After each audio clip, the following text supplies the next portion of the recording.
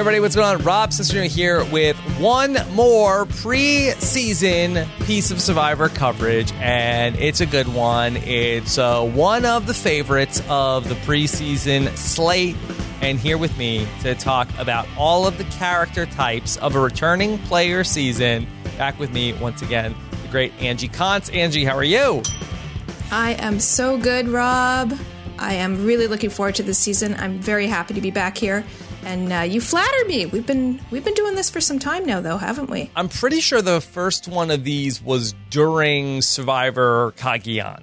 Yeah, if I it was recall. it might have been in the off season, even. I want to say it was maybe towards the end, but again, I don't really remember exactly. I think that the first one I did with you, and I think the first podcast I did with Jason Somerville were both around the same time, and I might be getting those transposed.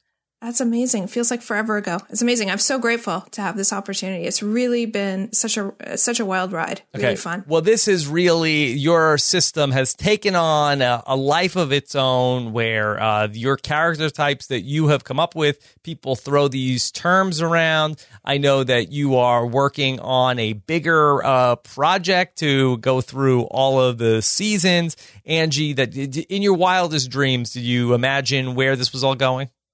I did not. I honestly thought that people would be insulted by me trying to oversimplify such a beautiful and complex game, and and sometimes they are.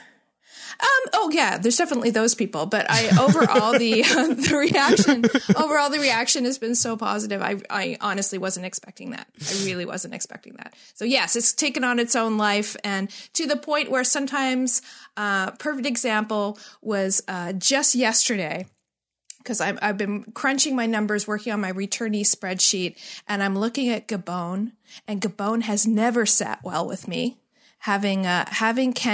Having Kenny as a know-it-all and not as a pony boy has always rubbed me wrong, but I couldn't make the pieces fit. And I suddenly had an epiphany of like, oh my God, I need to reshuffle it like this and it'll all fall into place. And then I suddenly thought, I can't just randomly change these. Like, there's websites out there and people have been like building blog articles, and like the spreadsheet is the spreadsheet. It's canon now. Yeah. I never saw that coming. Yeah. Wow. So what did you do? I did nothing. I might just talk to Sean Falconer about it and say, is it okay if I make Ace a specialist? Because then that changes everything. Yeah. Okay. Well, keep us posted on any updates so that we can break out our erasers and update our spreadsheets, Angie. So let me just set the table for what we are going to talk about today. So first, we're going to get an update from you on Millennials versus Gen X, how that worked out, any changes that you might have made following how that played out. Mm-hmm. Okay. Then we're going to talk game changers. And of course, it's always interesting when we bring in the returning players. You and I did this exercise before Survivor Cambodia, where you revealed your returning player system, which you were trying some new things out there. I believe that you have some changes that got put into effect after that season, so we will see how that plays out. And we'll get the full countdown of what the system says the outcome of the season is likely to be. And for the uninitiated, we always have new listeners on the podcast. Angie, could you explain what it is precisely that your system identifies?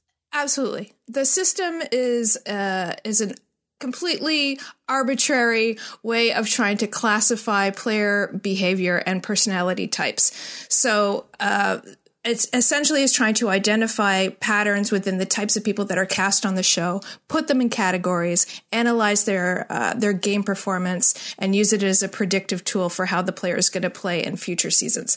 So potentially the idea being that a new season could start if I get enough information about a player to understand which category they're supposed to sit in. I could get a really potentially accurate read on how they're going to play the season before the season even starts. Mm-hmm. And then it will tell us where that type of character is likely to finish based on previous people who match that character type, how they have finished on average. That's correct. That's correct. I'm trying to focus less on the accuracy of the finish rate because it gives me heart palpitations. But it is in broad strokes, it's relatively accurate predicting whereabouts in the game they're going to finish. Are they going to make it to the merge? Are they going to make top 5? Are they going to be first boot? That type of thing. It can be a little bit eerie in terms of how accurate it is at determining that. Okay, so let's go back to last season, Millennials versus Gen X. Angie, I don't really recall how the system predicted it was going to play out. Adam was not supposed to win, according to the system. So that was the biggest surprise from last season. He's the first pony boy to ever win the game. Congratulations, Adam, making history. Congratulations, Adam. Yeah. I think just for the record, because people are always asking me, does the character type change because they did this or did that? I still do believe he's a pony boy because he has that kind of unconventional, just outside of mainstream quality to him. I have noticed there's kind of a trend lately where they're casting more and more highly intelligent players in some of the different character types. You remember Neil Gottlieb was a pony boy as well, and he was on the Brains tribe. And I do have a theory that it's because of the brains versus brawn versus beauty seasons. I think they're realizing that really smart and really tough players make great TV. And I think they're unearthing more of them because they're trying to find them when they're casting those seasons. So they've got a lot more on their, potential list that they then cast on other seasons. That's completely me just taking a guess. But I do like the trend, and I'd like to see even more super duper fans, please. I think that worked out really well. Break me. What did the system say was going to be the placement for Adam? Adam was going out. I'm trying to think. I had him going out at like 16 or something. Okay. Like really, really early. Ponyboy did not do that well. Not do that well at all. And in terms of his personality too, and his behavior towards the game, it was very unconventional as well. So what I like about these character types is often within a certain type, players there'll be a wide swing between actual examples of player behavior. So, and there's a couple of those coming up in Game Changers as well, where here you have an example of someone who plays a character type in one way and an example of the same character type that plays it completely differently. And often one is highly successful and the other one is highly unsuccessful. So it's almost like you take the best qualities of the potential. It's like Nadia winning as an "Oh no, you didn't." She had all the best possible potential of that character type and really put it to work. And Adam was the same way. So in terms of other people that played according to what their character type was, I think Jessica played exactly as I thought she would. So she was a Meredith Grey. Mm-hmm. And she thought she knew more than the people around her. She was very intense. She didn't make good bonds, and she did not have great instincts. The problem is, like, I always root for the Meredith Greys, and they always let me down. I fall for it every single time. Yeah. It's so disappointing. Well, that's the thing about Meredith Grey, that they're unlucky in love. They sort of lead with their heart, and it never quite works out for them. It never does. And they always look so good on paper. Yeah. Always so good on paper. And you always get so many fans that pick them as their winner pick. And then ultimately it's the same every single time. Okay. I also wanted to mention Michaela. So, of course, obviously, we're going to talk about her more later. But you may recall in my podcast from last season that I really struggled with where to put her. And now that her season is done, I am officially calling a do-over on this one, because I had said that given her attitude, I would make her a G.I. Jane in a second if I had been able to find any evidence at all to support it in her bio. But I could not prove that she was athletic. There was no mention of sports or any sort of, there wasn't, or any sort of athletic ability at all. She talked about reading and cuddling and watching TV and stuff like that. And I made her no, you didn't, because I knew she'd have conflicts with people. And I'm looking at you, Figgy. But she is as G.I. Jane as it gets. So basically, she's the girl Aussie. The girl Aussie? Wow. Yeah, that's what I was thinking when I was watching it. Like, she just is, she's so much of a challenge beast. It's ridiculous. Like, she cannot lose at challenges. So the moral of the story is for me to always trust my gut. And henceforth, it shall be called the Michaela factor when my gut tells me to do something completely ridiculous about a player and I can't find the proof. I'm just calling that in. Angie, was there anything else that you saw last season that made you change the way you're looking at anything with your system? No, I mean, the system, other than continuing the research project to expand the system and make it better, I think this version of the system has done as much as as it can do. I mean, it's become more and more evident to me that each character type is highly nuanced, and that there are behaviors within each one that are successful for that player and unsuccessful for that player. And I really want to get to a place where you can start to track that as the season goes on, episode after episode, and be able to almost graph the potential of that player as we're seeing those behaviors unfold. David Wright's a perfect example. You know, like I had him as the social butterfly because he seems so charming and funny. After the first couple of episodes, I thought I had really pooched this one.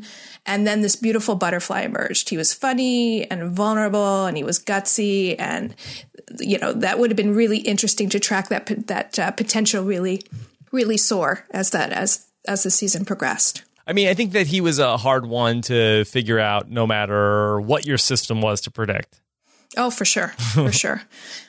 Ken was the quintessential Mr. Miyagi. I want to go on the record because I know that Penner is the most famous one, but Penner isn't really typical of a Mr. Miyagi. Ken is. He's the most reflective one. Yeah.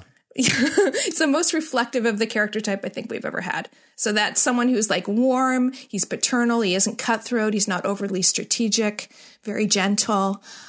He's supposed to be like the counterpart to the Mommy Dearest. And by that, I mean the nice Don Meehan, Lisa Whelchel version of Mommy Dearest. So he was a really good representation. And so was Hannah, honestly. she played very typically like a Chelsea Handler. She was quirky and likable. She got in an alliance, but didn't lead it. She made it into the merge. She's the third Chelsea Handler to make it to the finals and not win. So very, very typical. Angie, are you ready to talk game changers? I can't wait to talk game changers. All right. I friggin' love returnee seasons. Okay, good. Well, I'm excited to get into this. Now, let's just go back to Cambodia for a little bit. Can you refresh my memory on what your takeaways were in terms of the way that Cambodia played out with the way that you look at these returning player season? Yes, absolutely. What I do for returnee seasons is I have a version of the system that has far less data in it, but it is still a really interesting analysis. What we do is we take out all the new player seasons and we look at only the returnee seasons, because the statistics and the probabilities of how the players perform radically changes in a returnee system. Okay. So in a returnee season. So essentially players that would normally do extremely well and go post-merge and maybe even into the final five on a returnee season they're often targeted early and things like that. So it really, really changed the outcome. So what I found in Cambodia is when I looked at this system that this way, it was very accurate. What did the Cambodia system predict for second chances? Did it have Jeremy as the winner? Jeremy was one of my winner picks that was based on the evidence that I saw in the system. So yes, I'm going to say that. I had three people that had an asterisk beside them as I believe one of those three people would win, and Jeremy was one of them. You also had Wentworth particularly high that season, yes, if I recall. She was extremely high. She was supposed to finish final five. Yes. Okay. Whereas in a normal season, the Siren doesn't do that well. In returnee seasons, they do extremely well. Okay. So stuff like that really starts to emerge. So you are feeling a little confident going into a returning player season. I'm never confident. I'm never confident with this stuff. There's so much history with so many of these players, because now we're getting into like the fourth time out for some of them, and there are other people that have barely played this game that are suddenly find themselves out there. So I think anything could happen. I'm really hesitant to say like, nope, this is the way it's going to be.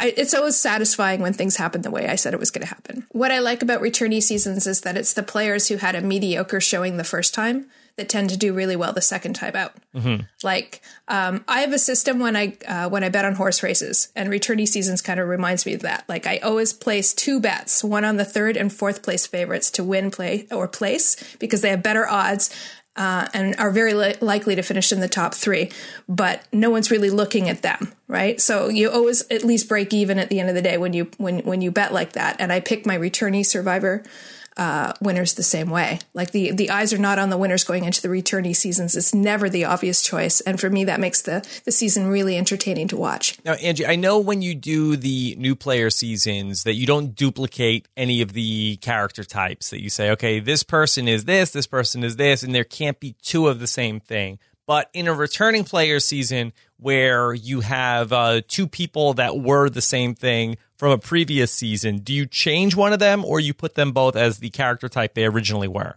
I put them as the character type they originally were. Okay. Usually I don't duplicate in a newcomer season because it is my belief that the goal of the casting department at CBS is to create a diverse field.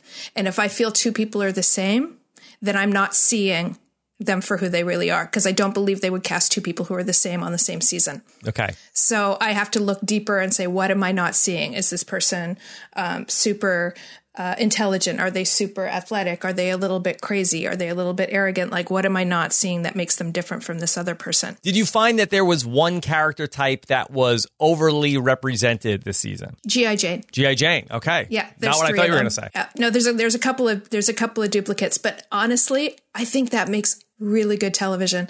Micronesia had a lot of duplicates in it, and it was so interesting watching these character types go head to head with themselves.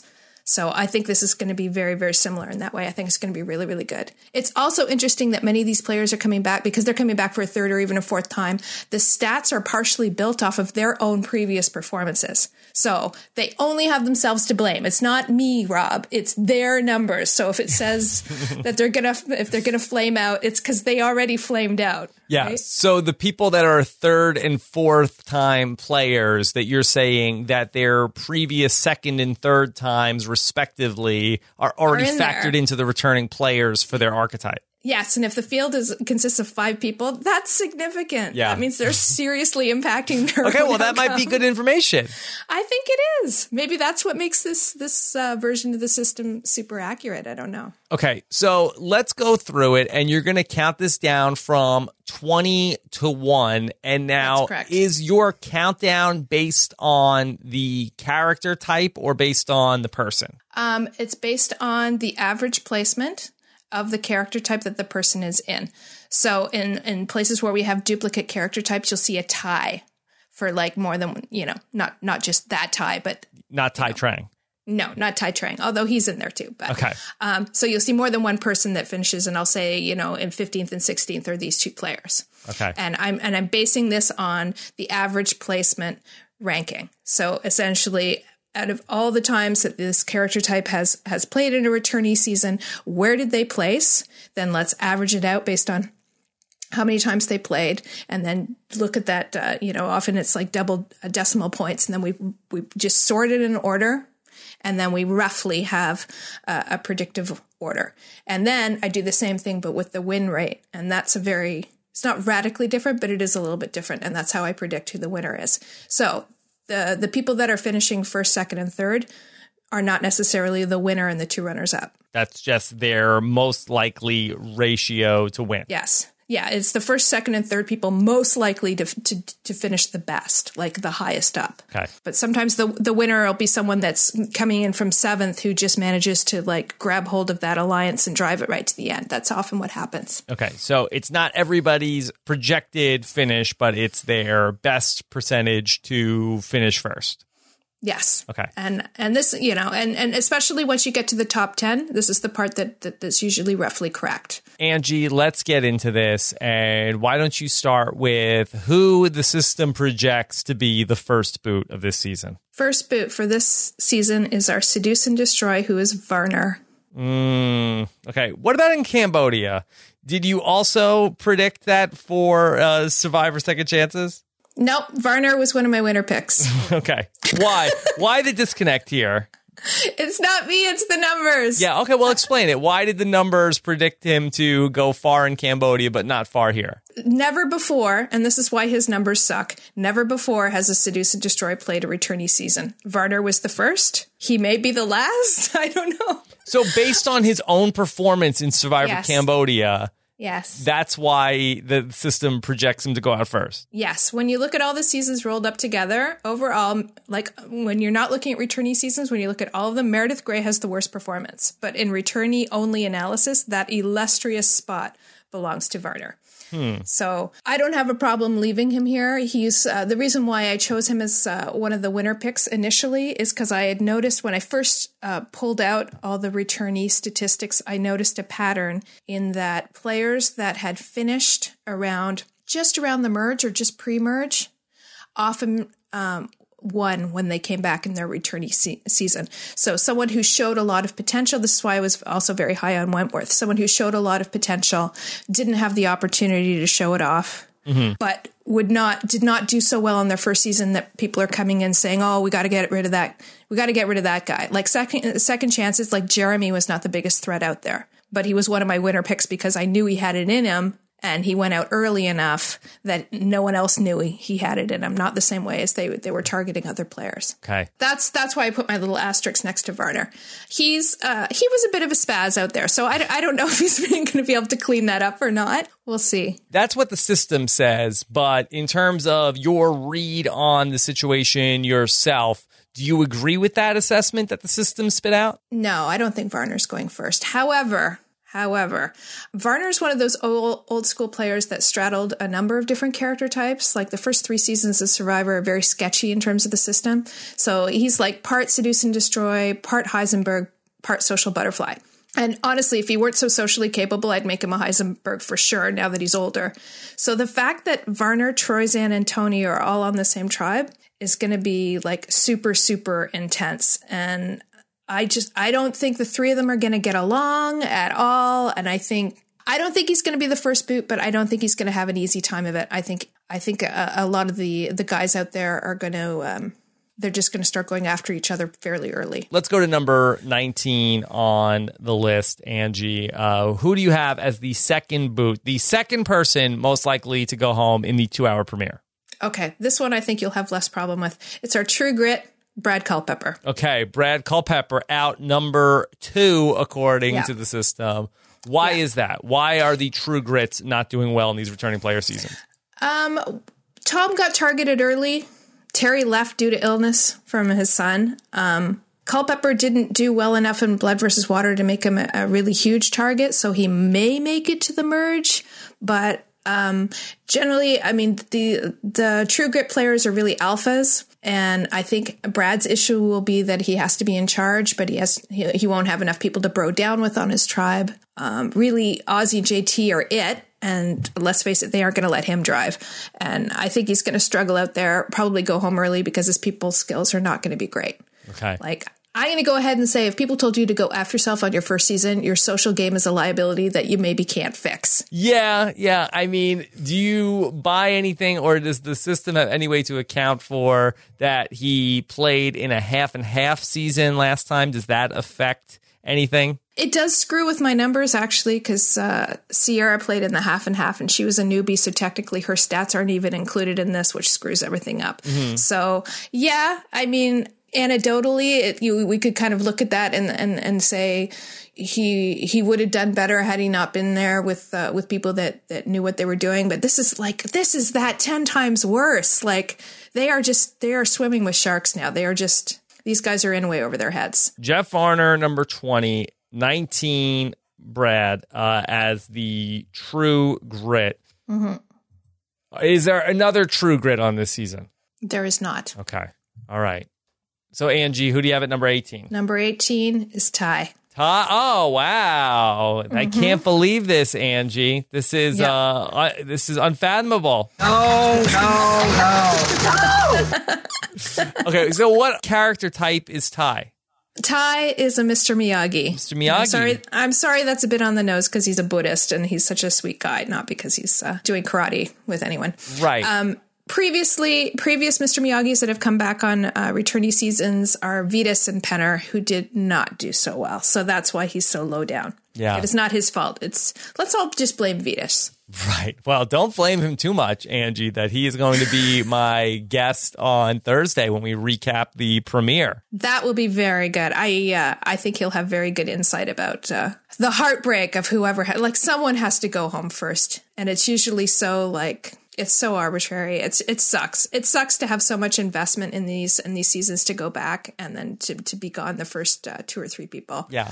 I'm hoping it's someone that we don't like, so we won't all be crying. I was upset that Vetus went home so early for sure. Because Penner, Vetus, and Ty, to lump them all in one group, I don't know if they have a ton in common. It sounds crazy. I know. But if you look at it from a perspective of Vetus was the one trying to do yoga with everyone, trying to like appeal to people on a psychological level. Penner was doing that as well. Mm-hmm. Ty lets himself be very vulnerable and talk to people on a real level about his spirituality, his beliefs. If you compare that to someone like Culpepper, do they still look that different? I guess as an opposite of Brad Culpepper, that they could be similar. But I think that the thing with Vetus was that his reputation was so intimidating, where I don't know if that's Ty's issue. Now, Ty, to be fair, almost got voted out early based on how he was screwing things up in the first couple days in Survivor Go Wrong. So it's not the craziest thing in the world. No, it is not. Ty actually really surprised me in his season. Like, he had a mean streak I wasn't expecting. Yeah. Do you remember? I was sitting in a podcast with you where we both said anyone who takes Ty to the end will lose to him. And then somewhere in there, Dark Ty emerged, and it became unwinnable for him at the end. Was it Dark Ty or was it Wishy-Washy Ty? It was both. Mm-hmm. It was both. Like, it was untrustworthy Wishy-Washy Ty. Yeah. And screwing around with the camp in the middle of the night, pouring water on things, Dark Ty. But I don't know. I'm confused a little bit by the timeline of when exactly things happen. Like, because I try not to research this stuff because I really don't want any spoilers ever. So I don't know. Will these players know enough of his season to know that he's not trustworthy? Yes. Like, how much did they see beforehand? Well, they all went to the finale because you have 4 people from Go Wrong. So they left like about, I think, a week to a week and a half after the Go Wrong finale. Okay. So it should be very fresh in their minds. Okay. So that's going to work against him, right? You would think that part of his personality would not be an asset. But, people might feel like, oh, he's likable. He was fun. So you don't really know how people are going to interpret things. I mean, you have Beast Mode Cowboy out there talking about how, Tony's not a game changer. Sandra's not a game changer. What did they do? So you don't know how anybody is really looking at the data that's out there and interpreting it for themselves. Well, Beast Mode he's the guy who didn't read the book and tries to write the exam, right? So what's that based on? Nothing. I don't know. Yeah, one of these days, we got to figure out who was in his ear, like giving him scouting reports on people. The gross negligence. Well, it must have been. No, it wouldn't be. I was going to say, it must have been Derek, right? But no. I don't think so. No, I don't think they're buds. Yeah. I'm not sure if they're buds anymore. Yeah. But I don't know about that. Yeah. What do you suppose Aubrey is saying about Ty's game to the other people out there? Is she like, Ty's a good guy, I've got Ty, or don't trust Ty, he will flip on you? I don't think that she's necessarily doing character assassination, but I think that coming away from Go Wrong, I think she might be a little bit like, yeah, Ty is good, he's nice, but, the thing about Ty, I think it's like one of those things. If you're a chicken, you're in good shape. But other than that, I wouldn't. Right. I wouldn't trust Ty. Okay. So, and traditionally, this character type doesn't make good alliances on returnee seasons, which is kind of interesting. They go out early. Like, I don't know, like Vetus didn't seem very solid. I mean, granted, he didn't have a lot of time to get solid, and Penner was having trouble finding his feet in Micronesia as well. So, Ty is definitely going to be more non-threatening than those two, because I think both Vetus and Penner really had a lot of weight behind them when they came in, and that worked against them. So that means, like, worst case, that best case, he's cannon fodder then, because they're not even really considering him as anything. I think he'll be around for a while, Ty, this season. You think? I do think so. He's good in the challenges, so I don't think he's going to get voted out early for challenge performance. And as long as he doesn't try to get too sneaky, and from what I understand, when I spoke to him before he left, hey, don't try to be too sneaky, and he says to me, that's what everybody tells me. If he could follow that advice, then I think then he will be fine for a bit. Yeah, like, don't go looking for the idol. Just don't do that. Right. And then he might be all right. Just be fun. Just be nice, Ty. Well, he is fun. He was really fun to watch. So I hope he is around for a little while. And, we gotta really see that Caleb Ty reunion too. That's going to be awesome. All right. So who do you have at number 17? So number 17 is our Meredith Grey. And that is Sarah Lucina. All right. Sarah Lucina as the Meredith Grey. All right. Yeah. Why is the system not liking her chances? Well, traditionally, Meredith Grey does extremely poorly in both the new player seasons as well as the returnee seasons. They don't make good connections. They overthink everything. They play too aggressively without the social capital to back up their moves. At best, they are insignificant players, and at worst, they're kind of grating and annoying. So Sarah, she does have really good cop instincts going for her, but that's pretty much it. And in my mind, she came across as a little bit entitled to me in her first time out, and now she's in with players, like potentially she's in way over her depth, and I just don't see her making good bonds and going far this season. Okay. Is that harsh, or are you roughly got the same read on Sarah? It's interesting to see how it plays out. I've noticed that going back to second chances, that I feel like athletic women tend to be around for a while. So I'd be surprised if she went out this early. But there's so many other players in the game that have, more experience than she does. And the way that she went out in the last game was so rough. I can't imagine a deep run, but I feel like that she makes it to at least the same spot she got to last time. I'd be shocked if she made it that far, honestly. Oh, wow. Okay. But we'll see. We will. Okay. Sarah Lucina, 17. All right. Who's 16? Okay. This is our first tie. So our first... No, tie was 2 ago, Angie. We're on to 16. I need a new synonym for that. So yeah, the first group of people that are more than one of the same character type is so in 15th and 16th place, we have our Chelsea handlers. And this season, that is Aubrey and Sierra. Okay. Now, which Sierra? Sierra Easton. Okay. So just to remind everyone, previous Chelsea handlers from returnee seasons are Shireen, Sierra, the last time she played, Corinne, Courtney Yates, and Jerry. Yeah. So Aubrey and Sierra are very different players. So Aubrey is more of a thinker and Sierra is a doer. Aubrey second guesses herself. Sierra makes big decisions very quickly, but she sticks to them. So traditionally, this character type does not do very well in returnee seasons. They've only made it to the top 5 twice. That was Jerry and Sierra her first time out. And keep in mind, Sierra's first season results aren't even tabulated in the returnee season stats because she was a newbie in Blood versus Water. So she did extremely well for herself her first time out. Okay. So even if I counted it, just to be fair, it would only bump these ladies up 1 place. So they would be at like 13, 14 instead of 15, 60. So I've been trying to think like why they don't do well the second time. I think they just have too much to prove to themselves in the world. And generally, they're good players to have in your alliance. They're smart. They're easy to bond with and relatively loyal.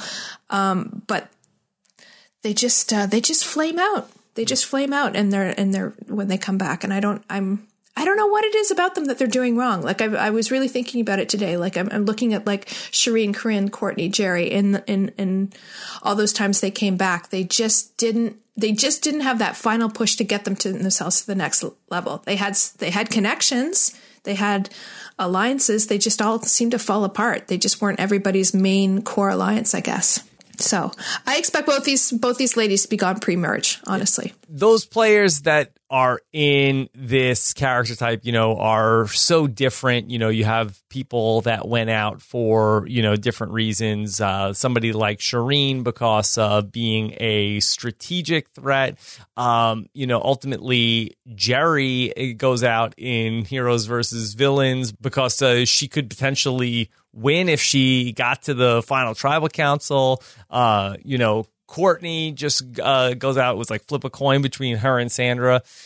It is a lot of personality in this character type. And that's hard to bottle up for 39 days. It is. And I was going to say, for people that are new to this podcast and this system, the Chelsea handlers tend to get cast for what's in their head.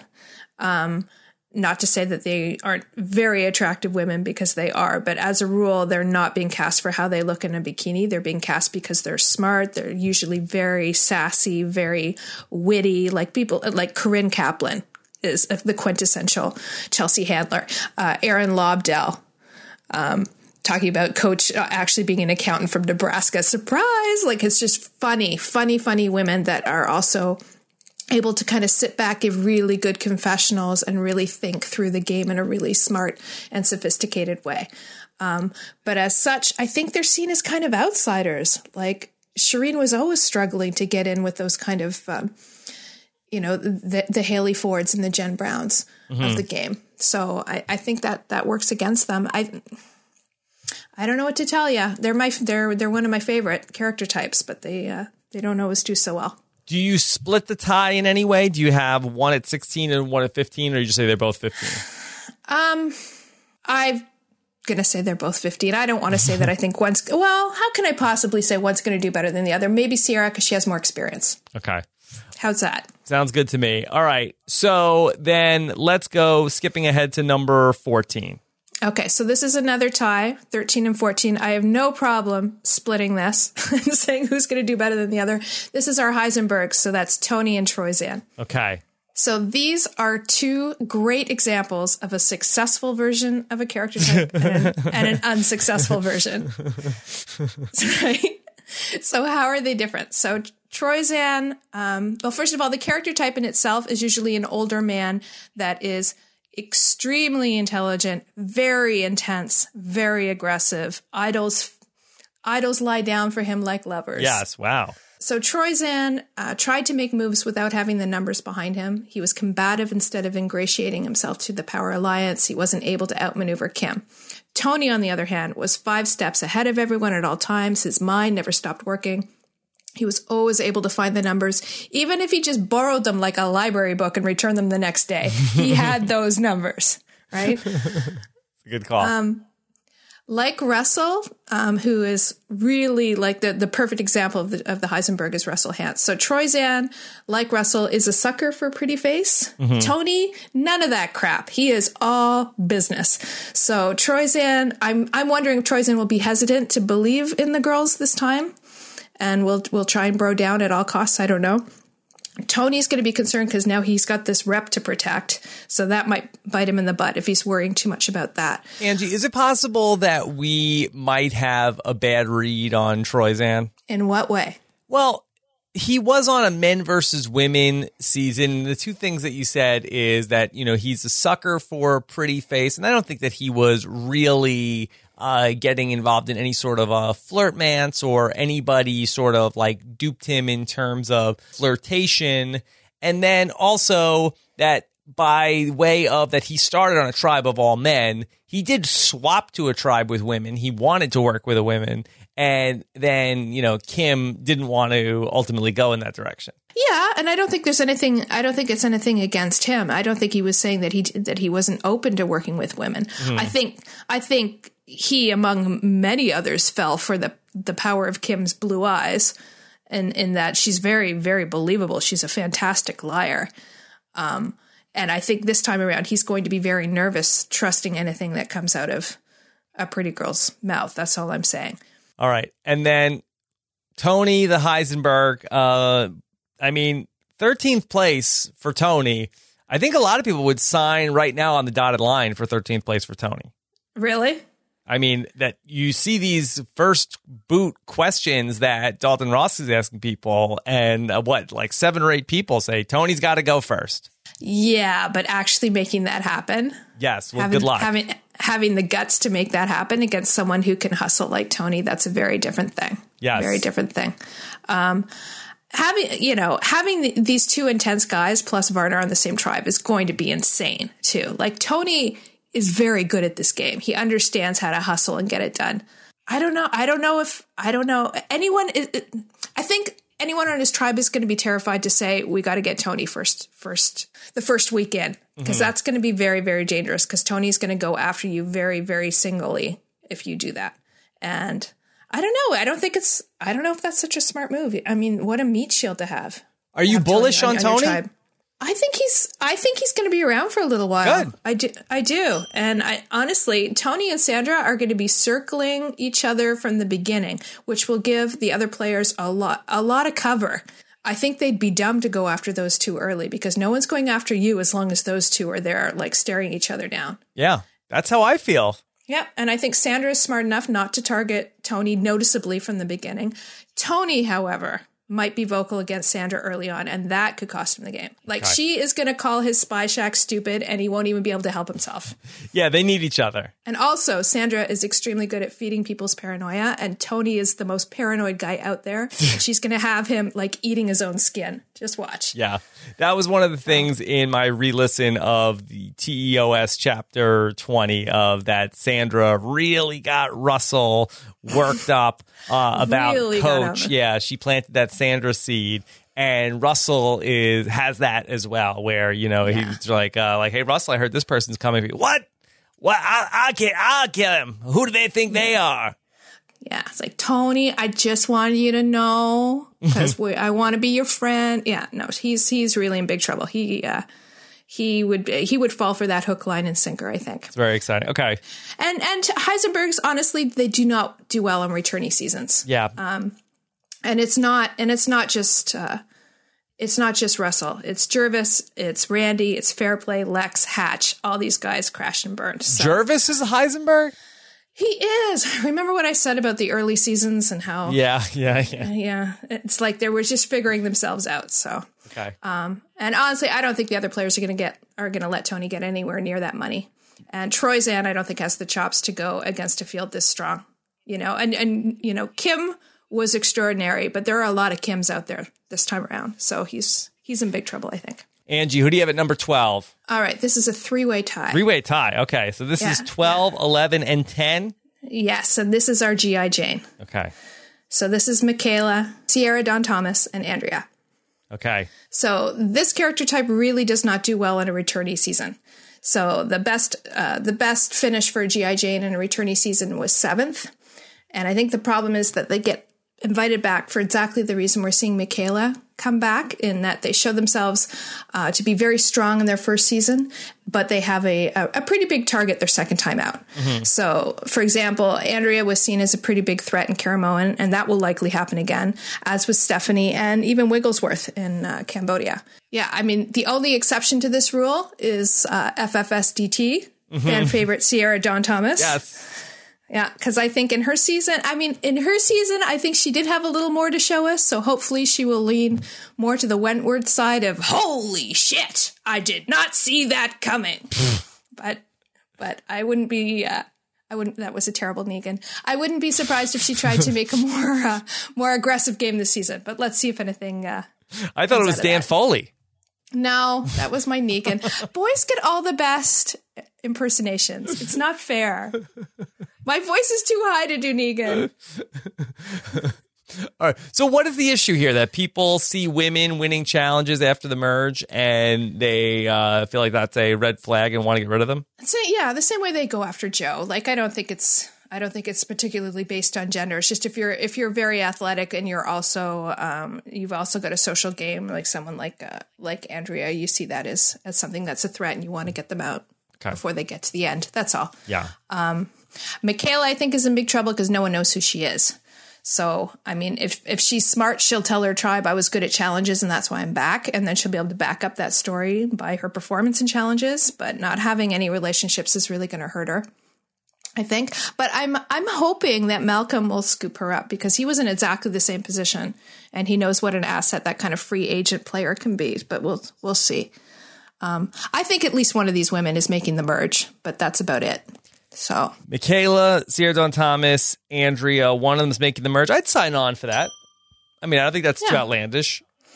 What's interesting to note when we discuss the three women at this level of is that the character types that finish on average in the top 10 in returnee season, 7 of them are women, which is interesting because the winners are split evenly 3-3, but on average, women do better in returnee seasons. All right, Angie. Now forget the system.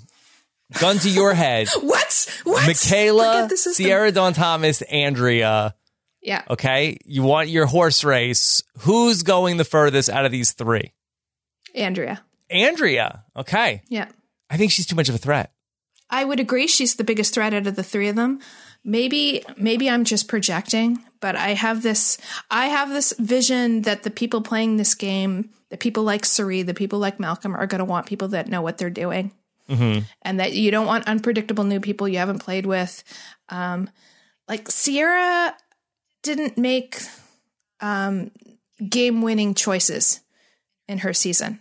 Yeah. She played a very stable, very loyal game, and maybe that's why people would want to keep her around. I don't know.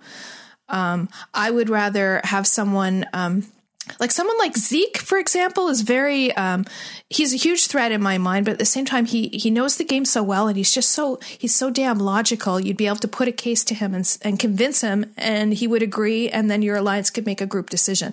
I would want people that were all working together and all strategizing together to win it amongst a very difficult field. So I think Andrea is going to be that kind of go-to person for a lot of these people. And she's incredibly charming. I mean, my God, she's so beautiful. She's really interesting to be around. I think she stays around just for her ability to really have people eating out of her hand. I hope so. I'd have her third on this list, and I think I would have Michaela 2, and I would have Sierra Dawn Thomas number 1. I would not. That's not crazy talk. That's not crazy talk. I think Michaela's going to struggle. I will really love her. I really hope that she gets deep in the game, but she doesn't know anybody. They don't know her. She's a little punchy, so we'll see. All right, Angie, we're halfway through the list here. We've got our top 9 left to go, but let me just take a moment and thank our sponsor for this episode of the podcast, and those are our friends over at Movement Watches, MVMT Watches. They pronounce it movement. They were founded on the belief that style shouldn't break the bank. I know that has been a long-held belief of myself. I don't know where you stand on this issue, Angie. I'm all about cheap style. Cheap style. Well, the inexpensive style, Angie, because movement watches start at just $95 at mvmtwatches.com. At a department store, forget about it. You're looking at $400, $500 for a watch. But Movement figured out that by selling online, they were able to cut out the middleman, go direct to the consumer, get the markup, forget mark the chicken, mark up, and get the best possible price. They've got classic designs, quality construction, and stylized minimalism, which is what I aim for in all aspects of my life. My Movement watch, Angie, is actually waterproof, so I could actually go to the beach and practice all of my water challenges with a Movement watch. I would like to see you actually do that. Yes. Really attractive watches. Go check them out at Movement Watches, mvmtwatches.com.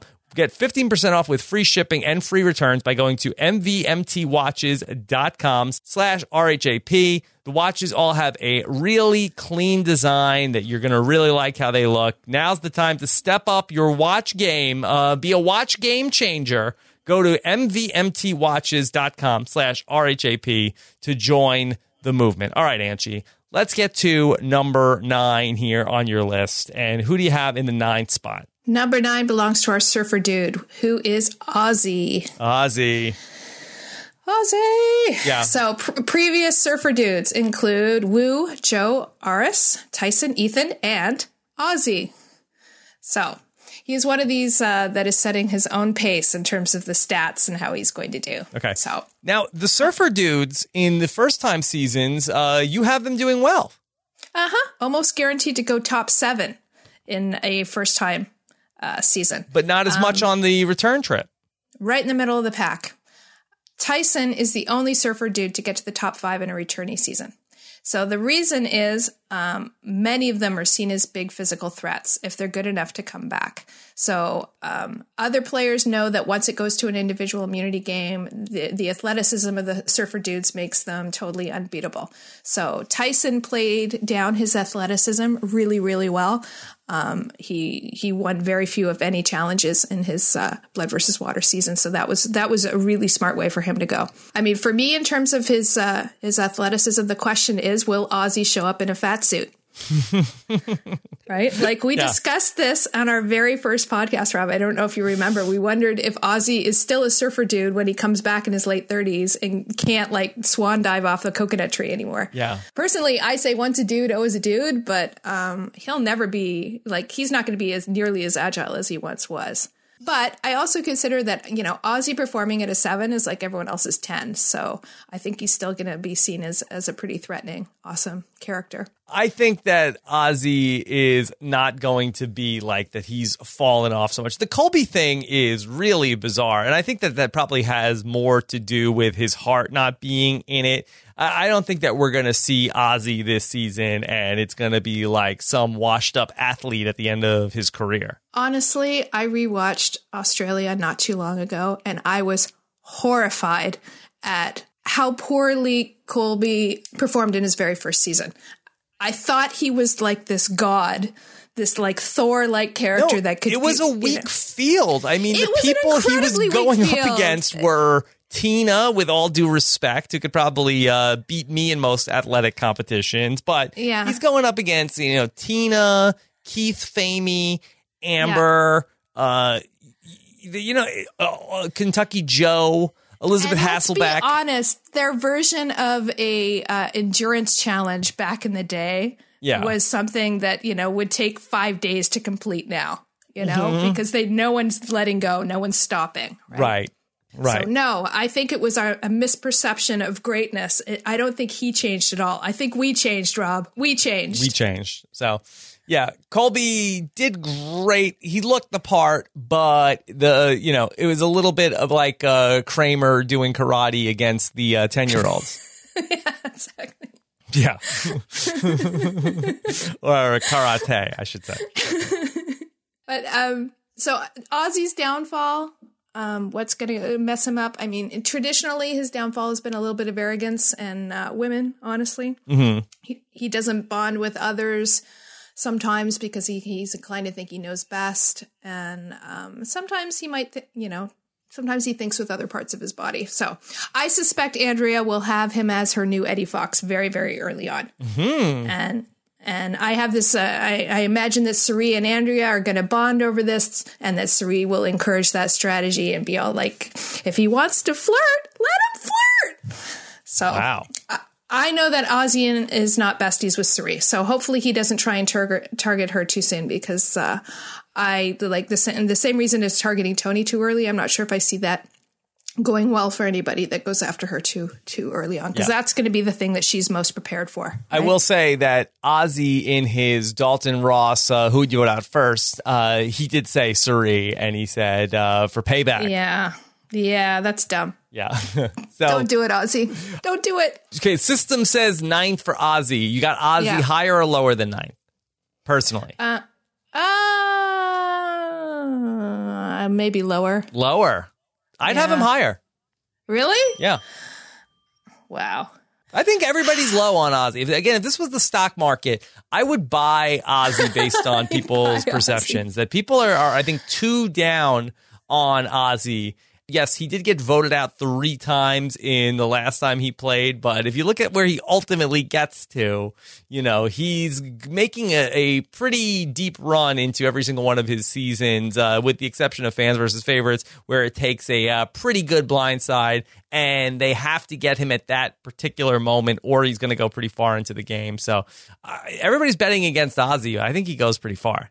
Here's my prediction with Ozzy. If he does manage to get up there, I think he'll do well for himself and maybe even get to the finals if he gets into like the top 5. I think the only shot he really has is if the people he could potentially pull a Michelle if he is just more likable than the person who really pissed everybody off that's sitting beside him, then he might be okay. I just can't see him having the resume at the end. He doesn't have that kind of strategic mind to be able to build up enough to convince a jury at the end that he deserves it. Number 8 is our know-it-all. So that is Zeke. Okay. So our previous know-it-alls are Rob, Yao Man, Cochran, Spencer, and Fishback. So sorry, I screwed this up for you, Zeke. Yeah, you the stats were influenced by all of those performances. It wasn't just you, buddy. So there are two kinds of know-it-alls: the socially challenged know-it-all and the rest of you.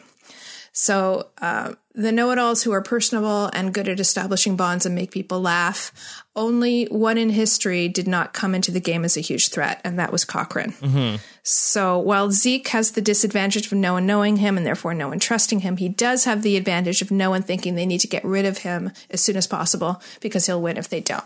And we do not want Zeke to get Sesternino'd. No. Right? It's not fun. I'm very fond of Zeke's. And, no offense to Adam because he played a very strong game, but I was heartbroken that neither Zeke nor David won last season. Mm-hmm. So, I mean, he knows the game extremely well. He's a fan of RHAP. So, hi, Zeke. And he's very learned without coming across as condescending, which is critical for a know-it-all, I think. He's also a football fan, which maybe will help him bond with Culpepper. He might do okay. But you know who I think is going to drive him nuts is Debbie. I don't know why. I just think he's just going to be like instant migraine. Like, I cannot tolerate this woman. I don't know. I think that'll be funny to watch. Yeah, I'm trying to think of who the closest to Debbie in Co-Wrong was. I don't remember that Zeke was annoyed with anybody that was out there. I think that he can sort of compartmentalize that. So I don't know how much she's going to drive him crazy. I think he's a very reasonable person. Mm-hmm. And he's a very intelligent person. And I think those are the people that are going to be put off by Debbie's stories and Debbie talking about how smart she is and acting like she's the most reasonable person out there. I don't know why. Again, it's my gut. I'm calling in the Michaela factor right now. Zeke isn't going to like Debbie, okay? Okay. All right. Calling your shot. Zeke will not like Debbie. Are we ready for number 7? Yes. It's a really good segue because it's Debbie. It's our tough old broad. Debbie and Zeke are back to back? Oh, you're asking for trouble now. Okay. They are. So full disclosure, Debbie came so close to being moved to Crazy Cat Lady. Like really close. I have internal I didn't even know that was a thing. Daily with myself. Yes. Yeah, that's an archetype, Crazy Cat Lady. Who was the last Crazy Cat Lady? It hasn't been for a while because they are not very well received. They go out super, super early. Yeah, so okay. Let me just give you some examples of the Crazy Cat Lady. If you think of like Timbertina, that's okay. So hang on. The last one, I had Laura Bonham as a Crazy Cat Lady. Okay. Holly Hoffman, Shambo, Jillian, Kathy Sleckman, Denise Martin, Lisi. These are all Crazy Cat Ladies. Okay, there you go. Yeah. Wanda. Woo. Yeah. All right. Wow. Wanda. So. She came very, very close to that because that is the mirror reflection of the specialist. She herself says she's most like Coach. And she was called a Crazy Cat Lady by one of her castmates, by Peter. I'm like, I already forgot. Yeah. So don't forget he was a rumored cast member of this season. Oh, my God. Really? Remember? Oh, my God. That would be – oh, that's right. Holy crap, with that. Yeah, that would not have been good. Yeah, that game changer. Okay, so Debbie, you have her at 7. That's pretty good for Debbie. It is. I was just thinking, I was like a spin the bottle game that choosing some of these game changers are like, what the hell? Mm-hmm. Yeah. Anyway, ultimately, I think she's in really good physical shape and she's very, very intelligent, even if she is wackadoo. So I kept her as the tough old broad for that reason. Yeah. So because she's so new to the scene, I think, again, she's going to struggle because of the newness and not having that history with these people. It's not exactly a hot take that all the newbies are going to have trouble.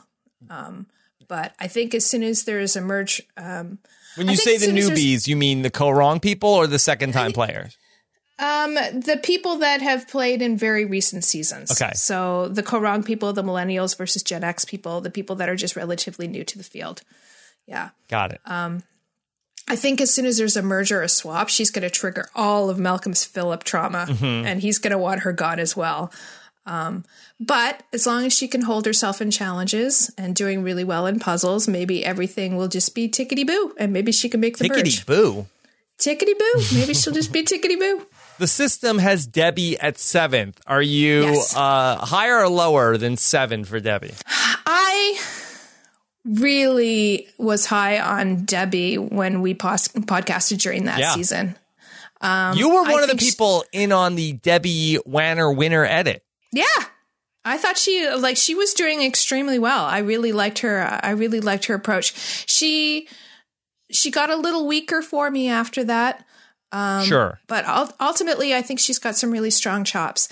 If this were like a fans versus favorites season, I would be much higher. The fact that we've got so many players in here that are so good, I worry for Debbie. I think she's got some potential here, but I think getting even to 7th with these particular players is going to be really tough for her. I feel like she's coming into this season pretty salty. I mean, she's like the one person in the pregame interviews that's like being a real negative Nancy about everybody. Yeah. She seems like she really does not like this cast. I think she feels a little bit a little bit outnumbered, a little bit outgunned, and she's coming out fighting because that's what. Yeah, she might have forgot to bring her social game this season. Yeah, I think so. I don't know. I'm down on Debbie. I think that call me Debbie Downer. I remember her preseason stuff, her talking about like her family life being a little tumultuous and stuff. And that, not to get too psychological, but generally people that are a little bit broken tend to get super aggressive if they feel threatened. Boy, you're getting to be a real Debbie Downer now. I'm sorry. I do. Debbie Downer. I do really adore Debbie. I hope she does okay. But really, I mean, the Tubble Broad has never won in a returnee season. Okay. And so I don't think this will be the first time out. No. Okay. No. All right. Top number 6. You Top ready? 6, baby. Top 6. And number 6 is our John McClane, who is Malcolm. Okay, Malcolm. And you're singing about Malcolm. I like Malcolm. So John McClane. That's so unusual about that. You must be the one person that likes Malcolm. John McClane does really well in returnee seasons. Mm-hmm. So they get along really well with men and women. They are strong players while never they don't come across as being the most threatening. So they're physically very capable and very likable. So this is the reason why I'm excited about Malcolm's return, is because this is really his first shot in a returnee season. I don't count Karamoan because no one knew him. No one had any idea who he was. He wasn't in any alliances. Why would you bond with someone and trust someone that you don't know? So now he has more bonds. He has a bit of a reputation. Players know that he's a bit of a maverick, but that he understands the game. He's fun. He's trustworthy. He's intelligent. Most important, he will always drop the plate. So I think he's in a really good spot this season. What do you mean he'll always drop the plate? But it's got the shaky hand thing. Oh, okay. When the pressure's on. I didn't know if that was a euphemism. Well, it's an analogy, I suppose, but we can make it a euphemism. Okay, yeah, because the thing he was holding was more of like a stick than a plate. It was like wasn't it like a dishes challenge? No, he didn't do that one. He was doing. He had to hold like pieces of like a stick, and then there were like ball bearings on top of the stick. It was painful to watch. The shaky hand was painful. Yes. Yeah. Yes. He is on a tribe with all the aggressive males. So that scares the crap out of me. So what, you think that they'll be coming for him? Tony went after LJ, and LJ didn't even strike me as that big of a threat. So, I mean, if Tony decides to target him, he could be in really big trouble. But I think he will get along well with the girls. I think he'll have a good rapport with Haley and Sierra, Aubrey, Michaela, maybe even Caleb. Not to throw him in with the girls, but you know what I mean. Mm-hmm. And I think he just needs to make the swap. And he might be, and then he'll be okay. I'm curious to see what Malcolm and Sandra are going to do with each other. They may really hit it off. Yeah. I don't know. It'll be a fun relationship to watch during this season. I think Malcolm is wary of Sandra based on the preseason interviews. I think everyone should be wary of Sandra, but that doesn't mean that you shouldn't. You want her on your side. That's what I would make of Sandra. So Malcolm's smart enough to be able to assess everyone really, really well, I think. So Malcolm at 6. I think this would be a tough one to go higher or lower than for Malcolm at 6. I mean, I think that the odds have to say you go lower than Malcolm at 6, but I think that he's probably a pretty trendy winner pick. I think he's going higher. Yeah. Honestly. Okay. So you're all in on Malcolm. I am. Yeah. I am. So number 4 and 5, also a tie. And we have our good old boys. So this is JT and Caleb. So what the hell is beast mode doing there? Like, honestly, Caleb won't know what friggin' hit him. Like, what was a fleeting fascination with the game of Survivor is going to like quickly turn into the tsunami of what the hell just happened. Okay. So you think that the system is way off here with Caleb at top 5? For a returnee season, yeah. I mean, for Caleb coming back based on, like, he didn't even finish his first season. Yeah. Like, I was so sad to see his medevac because he was doing so well. But here he is a minnow among sharks. Like, Caleb, buddy, you had your chance and you blew it over salt and pepper. That's just the way it is. Yeah, but I think that's a little unfair, Angie, because, I mean, go back to Survivor Cambodia and look at Keith Nail sitting there at the final 5. So I think that you can't say that Caleb, it's impossible he gets this far based on that he doesn't know too much about the game. I think that sometimes that's a help that who's coming after him? Who's targeting him? Well, that's true. I mean, the previous good old boys that did well in the returnee seasons are Keith and Big Tom got pretty far as well, and it's the same kind of reason. And but Colby's not this archetype. No, he's John McClane. Okay. I don't think a lot of people are targeting him, but again, I don't see people that don't know the game are unpredictable. Mm-hmm. Like, and you mentioned it just earlier. He's like, I don't know why Tony and Sandra are game changers. It's like, I wouldn't want that in my alliance. Like, you want someone that is dependable, like Keith and Big Tom, but someone who understands the moves that you're making and why you're making them, and isn't suddenly going to go rogue because he doesn't understand something. Mm-hmm. You know? Yeah.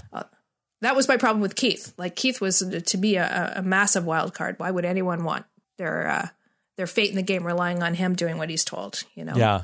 I just can't even see a scenario where Caleb gets voted out of the game pre-merge. Oh, I think he's definitely, I mean, I have him at 4 and 5 here, right? Mm-hmm. I think he's going deep into the game. I don't see him winning. No, it's impossible to imagine a scenario where he wins, but it's also very difficult to imagine a scenario where he gets voted out before the merge. I'd like to think so. I'd like to see him get further. I thought he did really well, and I thought he deserved it. And I think he's fun to watch as well.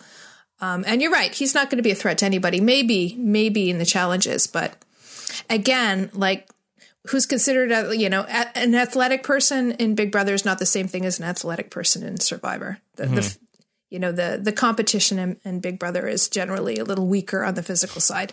How dare you? How dare you? Okay. So as for JT, I think he's got a shot at doing better than he did in Heroes versus Villains and finishing top 5 for sure. But I don't know if he has the chops to outmaneuver these players. Yeah. I wouldn't be surprised to see him get close to the end, though. Good old boys do extremely well, both in new and returnee seasons. And a good old boy has never won as a returning player season. But, I mean, is everyone going to be so busy waiting to see who will win between Tony and Sandra in the showdown that JT will, like, Adam Klein it right through the middle? Who knows? The JT thing is so interesting. And, again, I had listened to all of TEOS Chapter 20 and just the lessons that JT potentially might have learned from that season combined with Tocantins. You have to think he's got a great shot in this game. There's a lot of people who you would think would want to work with him. I could certainly see JT in this area. Yeah. No, I think JT's going far for sure. Yeah. For sure. Really good shot. Okay. You ready for number 3? Yes. Okay. So in number 3, we have our secretly smart bikini babe, Haley Ford. All right. It's times like this that I want to make up the results instead of saying what the system says out loud. So let's just all we can blame Amanda for this. Amanda Kimmel? Yeah, there are only 2 previous Secretly Smart Bikini Babe showings, and it was Amanda both times. So this is why that result is so high. Do I think that Haley will finish top 3? Not in a million years. But keep in mind why this character type does so well on returnee seasons. Well, by this character type, I mean Amanda. It's the player you take to the end because you don't think they will try and overthrow you. And I think Haley provides that for sure. Like Amanda, she's good at bonding with women, which this character type often struggles with. Mm-hmm. To her credit, she has a high EQ as well as IQ. I think she could potentially read the group very well, keep her head above water. I mean, who knows? We don't know. We don't know, Rob. Yeah, we don't know. I mean, I'm much more bullish on fan favorite Sierra Dawn Thomas than Haley for the season. So I would be very hard pressed to imagine a scenario where Haley gets this far into the game. I wouldn't be shocked if she was the first one gone, honestly. Yeah, I know she has been okay in the challenges, but I think that's really what I think she needs to watch out for. I could see her being a pre-merge boot just based on a tribe saying, okay, well, we can get rid of her and it's not going to hurt us in the challenges. Yeah, I mean, there are so many athletic women playing this season, and Haley, like you said, like, what does she bring? What does she bring? And I do feel like that Sierra at least has a better understanding of I need to like try to suck up to people and have a social game, as opposed to Haley. I just kind of feel like is on her own planet. Yeah. And not Rob has a planet. No. It would be okay if it was Rob has a planet. Yeah. But I don't see Haley like sucking up to people she doesn't like. Where Sierra Dawn Thomas, I almost feel like that's her greatest attribute. Yeah, no, she's super easygoing. She just goes with whatever, right? Yeah, I think so. So, okay, Haley Ford, top 3. We'll see. Perhaps an adjustment coming to the rankings after the season plays out. Undoubtedly. I'm sure that right? Good. More data. Yeah, more data. Okay.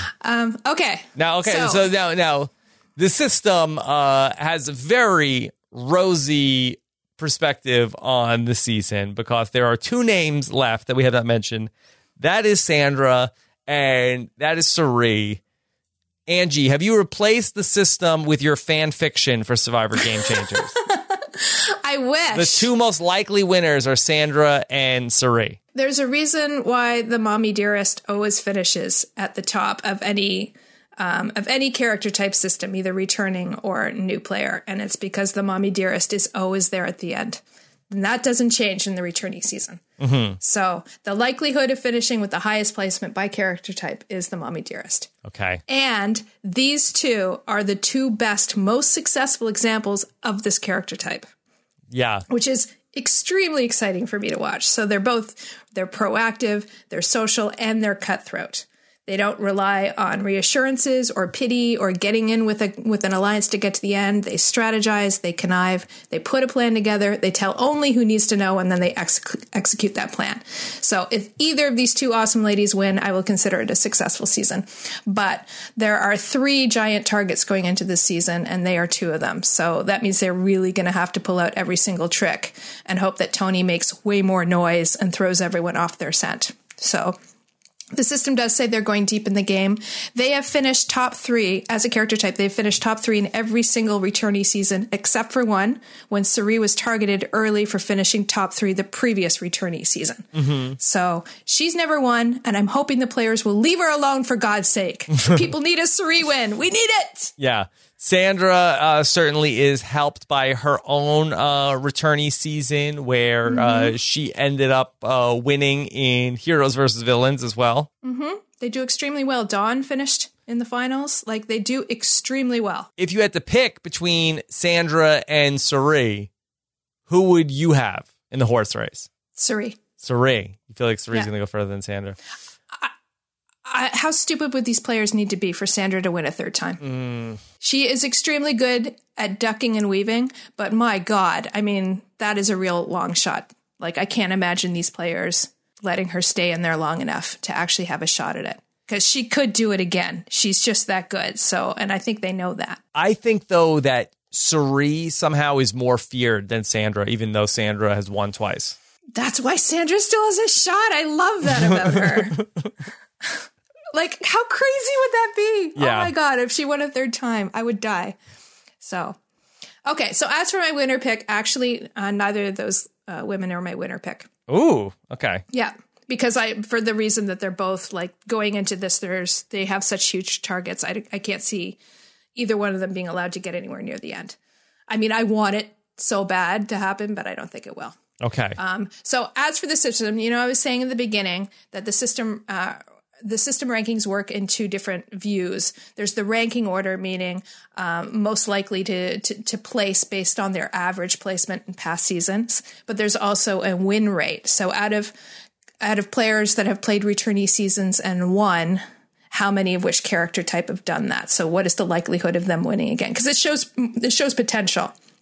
You know, if Secretly Smart Bikini Babe has never won and she hasn't won any season ever, then it's less likely, even if the system says, but, you know, on average they finished third. I'm still not going to say she's going to win. That's an example. So I found it most accurate to use the ranking order for the overall prediction, but then I take the top 5 players that have the highest win rate and I choose from among them to make a winner pick. So out of Caleb, JT, Haley, Suri, and Sandra, you have a winner pick? It's not even those people. Okay. Keep in mind, it's character types that have won in the past. So sometimes that really upsets the finish rate. So based on the win rate, there are 5 players most likely to win in the following order. So first is Sandra, then Suri, then it's Zeke.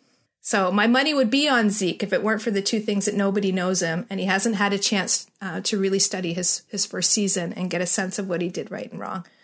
I think that's going to work against him as well. His intricate knowledge of the game will serve him well, but I think he'll get pretty far. But ultimately, I don't think Zeke's going to take it this time. Next one is Ozzy. So again, I mean, we already discussed that. Maybe if he gets to the end without pissing anyone off, he'll have a shot. But my money's not in him. Final one. This is my winner pick. Not so unique pick for the season is Malcolm. That's your winner pick? Yes. Okay. So John McClane's do extremely well in the returnee season. So I think he could really pull it off. Would be exciting. I think so too. And as long as, you know, as long as no one is going to be targeting like the way Steven went after Joe, I think he'll be okay. And this character type generally isn't highly targeted. He has the relationships now that he didn't have in Karamoan. And I think overall, John McClane is a super solid choice. Like, keep in mind, like, they've got a really high win rate, even without counting Boston Rob's win, because Boston Rob, Redemption Island isn't considered a returnee season because it's just him and Russell. So when you add Boston Rob in there, the likelihood jumps way up. Like, it's the same as the Mommy Dearest in terms of their ability to win when they come back. Mm-hmm. So I think, as you said, is extremely trendy, but the system says Malcolm's got a really, really solid chance. Okay. All right. From your lips to God's ears for Malcolm. We'll see what happens. That would be really cool. I would love to see Malcolm win too. Or Zeke. I mean, there's so many of these players that I absolutely love. I'm just I'm looking forward to it. Not to be wishy-washy, but I'm trying to not be heartbroken no matter what happens. Okay, well, we will be seeing the first 2 hours of Survivor Game Changers coming up this Wednesday night. Myself and Stephen Fishback will be there with our first Survivor Know-It-Alls of the season. I think that we will be a little bit delayed. I believe that Stephen Fishback is entertaining at his house. So I think that right now we are scheduled to go on. The episode's going to end at 10. I think we're going to go on at 11 Eastern. So I know that's kind of late. Don't worry. The audio podcast will be there for you whenever you're ready to go to work on Thursday. But that's our schedule for Wednesday night. And then I'll have the double exit interview on Thursday. 2 of the Game Changers will be joining me, the 1 and 2. And then I will talk to the first boot from Survivor Cambodia. Vetus is going to join me on the recap. And then we also have Chaos Cass on the voicemails, all in your week 1 of Survivor Game Changers. There's a lot there, Angie. That sounds awesome. Jam-packed week. Jam-packed. Wow. That's going to be worth it. That's going to be worth the wait. It'll be worth it. Okay. Angie, so could you just talk real quick about some of the other things you're working on with improving the system, this massive undertaking that you're working on? It is massive. It started out being a little bit small, I suppose, in my mind, and then as it just started to unfold, it just got bigger and bigger, and now it's at the stage where we've decided as a group that we would rather do it right than do it quickly. So essentially, I mean, the last podcast that I announced that we had a team of people who are working on System 2.0 of the Caunce types. And this system breaks down specific behaviors exhibited by every player in every episode in order to try and potentially find correlations. So this is so we can gain like a more nuanced view of the kind of behaviors that are successful and unsuccessful in a Survivor player. And hopefully we'll be able to judge how a player is doing in this as the season progresses in a useful way. And the system potentially will serve as a more accurate predictive tool. Since then, Amanda Rabinowitz has joined Sean Falconer and our team of like data nerds and helped us build like this new super system. About 50 volunteers have come forward offering to rewatch old seasons and track the behavior of each player in each episode. And we are extending the project to this summer. And we're doing that to make sure that we have we're calling them coders, as many coders as possible doing every single season. And we're doing that so that it limits the subjectivity of a single coder. So if we have at least 5 people, say, or 10 people doing every season, then we can pick the average result of that. And that's a really solid result. So I'm going to hopefully put a sign-up sheet on the podcast as a link on the podcast page, if that's okay with you. Sounds good Rob. to me. Yeah. So, and there's instructions in there about what's involved. It's very, very easy to do. It's actually really fun. And you see new things in the season that you didn't see before when you rewatch it and you code it. Essentially, you're just saying yes or no under columns, under the players on every single episode. And it's really fascinating seeing what behaviors emerge over and over and over for certain players. And you really start to realize who's a strong player and who really wasn't, which is really fascinating as well. Okay. So yes, if we can have some more volunteers to do that, that would be totally amazing. That would be really amazing because it is a bit of a time commitment. So we want to have as many people as possible in case something comes up, because life comes up and sometimes people start and they can't finish or what have you. Mm-hmm. I've also updated the spreadsheet that everybody loves, and I'll provide a link to that on the page as well. So this is a Google Sheet that includes multiple tabs this time. So it shows all of the seasons and the character type data on all the seasons and a rolled up view of all the seasons, as well as the returnee only version. And I also have a final 5 analysis, which is really interesting, showing the character types that are most likely to finish in the final 5 and who they're aligned with when they do that. Okay. Well, Angie, always a treat to go through all of this with you. I know that the listeners mostly appreciate it as well. You can't please everybody. Oh, and I wanted to add, Sean Falconer has also updated the cauncetypes.com website to include the latest data from the last season. Wait, we have a website, cauncetypes.com? Yeah. He went Rogue. How did we not lead with that? It's pretty big, right? Yeah. It's really fun. It's a great tool for anyone who follows the system and wants to just quickly sort players by character type and performance. performance. Do I have the right it does it address, cauncetypes.com? You might need to put a www in there. Wow. This is fantastic. It's very good. As I said, I never saw any of this coming. It's really, really fun. It's really fun. And I'm very excited about the new version of the system. Even for people that is not a fan of the character type system, this goes well beyond it because we're really detailing personality traits of players. It has very little to do potentially with just what character type they are. Yeah. It could really draw a lot of light to the game itself. I need to update the Alex Angarita entry. What do you want to update to? I don't know. I gotta think of some information to add to that. Okay. All right. Angie, great stuff. Of course, you can follow Angie on Twitter. She's at Angie Caunce on Twitter. Do you live tweet the episode? What do? You wait until DVR? I do live tweet it. Yes, I watch it on Global, and when I have something witty to say, then I say it. I'm a little bit like Cochrane. Sometimes I'm my own worst enemy, and sometimes I'm like, not funny enough. Delete. So I keep that to myself sometimes. But okay, well, Angie, thank you once again. So we've got the big Survivor Know-It-Alls premiere recap coming to you guys late Wednesday night. So be on the lookout for that. Make sure you subscribe to the podcast so you don't miss any of the fun. Rob has a website.com/iTunes. Thanks again to our sponsor for this episode of the podcast, Movement Watches. Check them out at mvmtwatches.com. Use promo code RHAP for 15% off of your order there. And looking forward to hearing what you guys have to say in the comments. Take care, everybody. Have a good one. Bye.